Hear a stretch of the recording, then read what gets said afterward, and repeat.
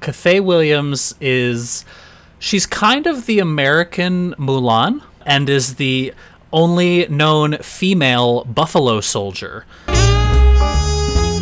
So on November 15th, 1866, she decided to pose as a male and enlist in the army under the swapped name William Cathay. The army also at the time didn't require physical examinations to join, so nobody checked and found out she was a woman.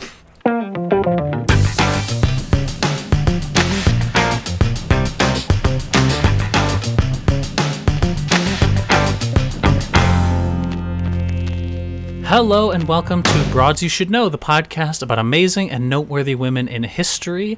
I am one of your hosts, Chloe Sky. I'm Sarah Gorski. I'm Sam Eggers. And today I am going to be talking about Cathay Williams. Ooh, I've heard that name, but I don't know how. Same here. Okay, well, Cathay Williams she's kind of the American Mulan. Ooh. What? And is the only known female Buffalo Soldier. Oh, very cool. Makes me think of that song. What was that song where they're like, Buffalo Soldier? You know what I'm talking about? Wow, please cut that out. Wait, she's the woman. Not a chance. She's the woman who dresses up. Wait, she's the one who dresses up like a guy, right? To join the army. She does do that. Yes, that is a part of... Yes. Yes. This story is, oh my god, this is a great story. Okay, I'm excited to hear the whole thing because I only know the abridged version. Okay, so Cathay Williams was born a slave in Independence, Missouri in 1844 to a mother who was a slave and a free white man. So another product of rape. And she worked throughout her adolescence as a house slave on the Johnson plantation outside of Jefferson City. In 1861, when she was 17, Union forces occupied Jefferson City and declared that all of the slaves there were contraband. And I had never heard this term in relation to the Civil War, so I had to look up sort of the history of the term contraband. And during the Civil War, or at least in the early part of the Civil War, the Union Army didn't have any sort of official policy about what to do with slaves who sought their protection. So it was left up to individual commanders. Oh, geez. Yikes. Some of those commanders would just return the slaves to the plantations. Some of them would force the slaves to work for the Union Army, and then a very small number of them would bring them north and sort of just say, all right, you're free, you can do whatever you want. In 1861, Major General Benjamin Butler refused to send 3 fugitive slaves back into the bonds of slavery, saying that was the opposite of the point of what they were doing, and he instead classified them as contraband of war. Contraband, of course, meaning property you're not supposed to have. So the policy basically said that these fugitives were not slaves, but were still property. And that is this became so bizarre. It's so weird. Yeah. So this became the official Union policy on August 6th, 1861, to declare any fugitive slave as contraband if their labor had been used to aid the Confederacy. I don't really know how they judged that, but I guess if you were a slave in the South, you were helping the Confederacy on some level. So then contraband slaves were put to work usually in the Union Army as dishwashers or cooks or nurses, or they were put to work in Washington building the Capitol, like building the White House. Building the White House, buildings. was built by slaves, but contraband slaves. So they weren't slaves, but they were slaves. And this is a large part of why there's such a large black population in D.C. today, is like that was the first place they sent all the slaves before the Civil War ended, and were just like, here, work here. So in August of 1862, which is a year later, it became policy to pay contraband for their work, 40 cents per day, which was then 1 year later increased to $1 per day, which today would be like $25. Ugh. So it's really, really shit wages.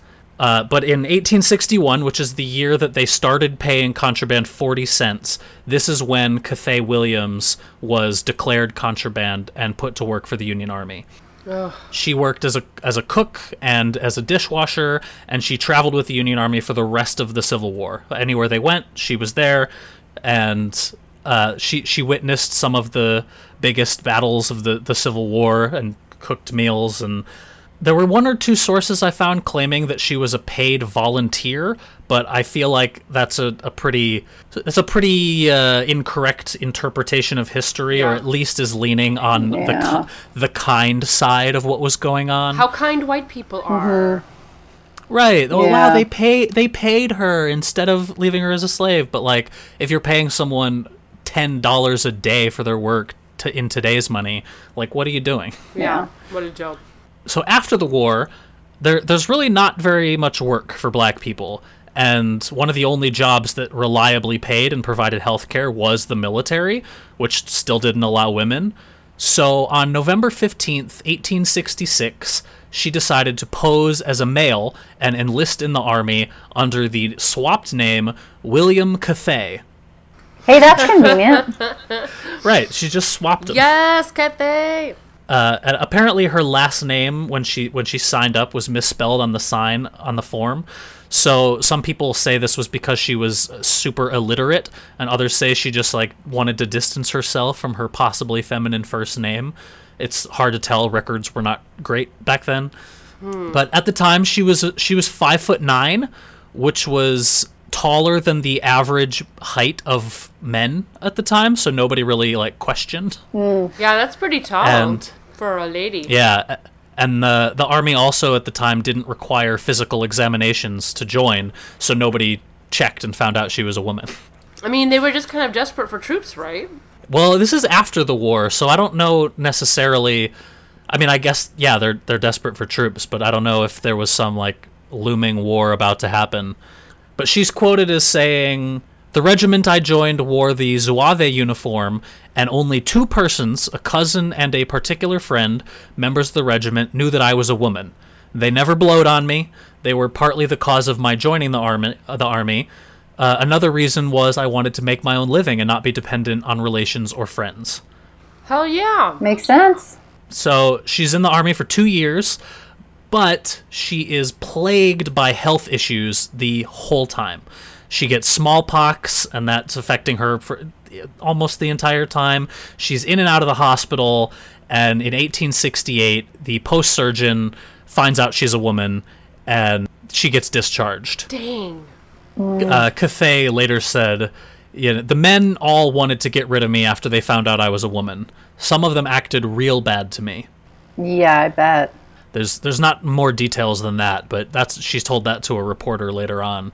Man. So the captain who discharged her wrote in his report that Cathay had served under him for over a year, and during that time had been, quote, feeble both mentally and physically, and much of the time quite unfit for duty. Well, yeah, when you have smallpox. Right. I don't know how you can blame that. But he also wrote in his report that condition predated her signing up for the military. I don't know if that's true, but that's what they claimed. But she was honorably discharged, but she was discharged and not welcome back. So after that, she signed up for an emerging all-black regiment, the Buffalo Soldiers, which were a unit sent to the American West mainly to protect white interests. Sure. Yeah, so they're all black soldiers just protecting, basically racists, settle this new land. They fought in skirmishes with Native Americans, they escorted wagon trains, they explored the area, made maps, helped build fortresses. They were really essential in sort of mapping out the western part of the United States, and they get very little credit because we give all of it to Lewis and Clark. Ugh. But generally, they protected the white settlers, and they did all of this with subpar equipment because the Buffalo Soldiers did not have the funding that the white army had. Did they get paid more than 40 cents at that point, or are they still on that like 40 cents rate? I think at this point it was more than 40 cents, but I don't think that it was much. Because they weren't contraband anymore. They were soldiers. They were just like their own side unit where we put all the black people, so to speak. Yeah. So I imagine that they got paid less than the white soldiers. But this time were. they knew she was a woman, right? This time she enrolled as a woman? Yes. She's the only known woman who was a Buffalo Soldier and kind of went down in history for that. Oh, that's cool. Awesome. In 1875, a St. Louis journalist heard the story about the first black woman to serve in the U.S. Army and was like, that is my story. I have to track this person down. And he found her and published a story about her on January 2nd, 1876 in the St. Louis Daily Times. There's not much information about her after that. Later in life, she moved to Colorado.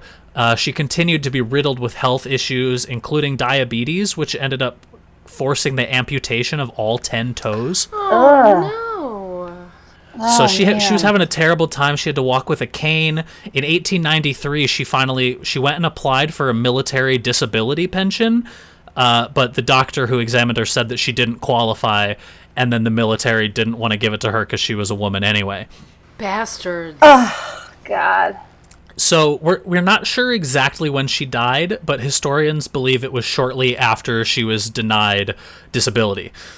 Like, they would have just paid for her disability for, like, 2 years. Like, come on. Right. Come on, assholes. I know. So like she probably could have lived longer if she had had any sort of funding or backing for what she went through, but no. And then she kind of disappeared for a while, but then in 2016, a bronze bust of her was placed outside the Richard Allen Cultural Center in Kansas, and in 2018, she was given a monument bench at the Walk of Honor at the National Infantry Museum. So she's starting to, just in the last 4 years, get some recognition and accolades. Oh, thank Oh, goodness. that's nice. Yeah. Man, her story makes me really sad. Yeah, it's heartbreaking because, like, you know, it's nice to look back and be like, wow, the first black woman to join the military, like making waves, paving the way for the future. But she just was trying to survive and did what she had to do and still got fucked over. Yeah. Yeah. God. That sucks. Doesn't mean it wasn't a monumental thing that she did, but yeah, it's sad. Because she's technically the first black woman to ever enlist, right? Even though it was under false pretenses, that's her like big kind of claim to fame. Yeah, and only female Buffalo Soldier. Yeah. That's pretty incredible that they admitted her into the Buffalo Soldiers. I would have thought they'd be like, no, get out of here. Like, or she would have to, pretend again. It's kind of amazing. Maybe they just really considered that to be like shit detail. Mm-hmm. Yeah. Like, yeah, you can go out west and do that. Sure, it's not going to bug us. Yeah, it's like a hard life. It's a job no one wants to do. Yeah. You're probably going to die doing it. Whatever. Yeah. It was like the 1880s. Like, all right. Yeah. Go for it. And the West was just so freaking brutal. Like, that was not an easy detail at all. And if she already, my guess would be too that she probably had diabetes a long time before, like, that probably a lot of her health issues were connected to that, like far before kind of the end game there. Man, she's still awesome. I love her. Yeah. She's a broad for sure. For sure. She was bold and brave and did things that many people would not have had the courage to do. So definitely a broad in my book. Yeah, Cathay. And I just have to say that song is the Fugees, Lauryn Hill. Song? The song where I was like, where they say Buffalo Soldier in the song. Oh. Remember Lauryn Hill? Remember the Fugees? Oh my God, am I that much older than you guys? No, I just don't know. I just don't know pop culture like at all. So I didn't like start listening to music until I was in high school. So my musical knowledge begins in 2004. Oh, okay. All right. Then this would have been beforehand. I think this was late 90s. Okay. Yeah, Right. I have very little 90s knowledge, and it always embarrasses people who are my age or slightly older who are like, why don't you know this? because you grew you're up our in a age. conservative Christian house like I did. Exactly. You weren't allowed to listen. Yeah, I wasn't You were, allowed like, to listen to like Creed. Like, that's what I listened to. Wait, is Creed it was- religious? Yes. Really? Yeah. Oh, see, things I don't know. It was the Beatles or nothing for me, which was actually Hey, like that's pretty good though. it's kind of impressive that the Beatles were on the list. Yeah. Considering how revolutionary they were and scared America. We like couldn't watch The Simpsons, like they had too many swear words. They weren't respectful of adults. The kids were disrespectful. So. Yeah. Anyway, I want a movie. I want there to be like more press about her. I want there to be like a movie. Were there a lot of articles, Chloe, when you did your research? There were a lot of websites, but they all pretty much had the exact same information. Yeah. there was very little sort of extra details, and I wonder if it exists and just nobody has done the research on it yet to like sit down and go through the old military records from the Civil War and just like seek out her name. Yeah. Or even if some of those records may have been destroyed because the military was like, we can't let people know there was a woman. I mean, I'm even thinking like, were they even well documented? Like, did anyone even give a shit about black soldiers enough to like put them in their... Right. Especially like the Buffalo soldiers. There's probably nothing about that time, right? No, other than self-reported, probably, because I think a lot of them kind of worked alone. Yeah. Man. Wow. I wish there was more. I think I smell a screenplay, Chloe. Yeah, I might be able to sort of create some realistic history in the in-betweens.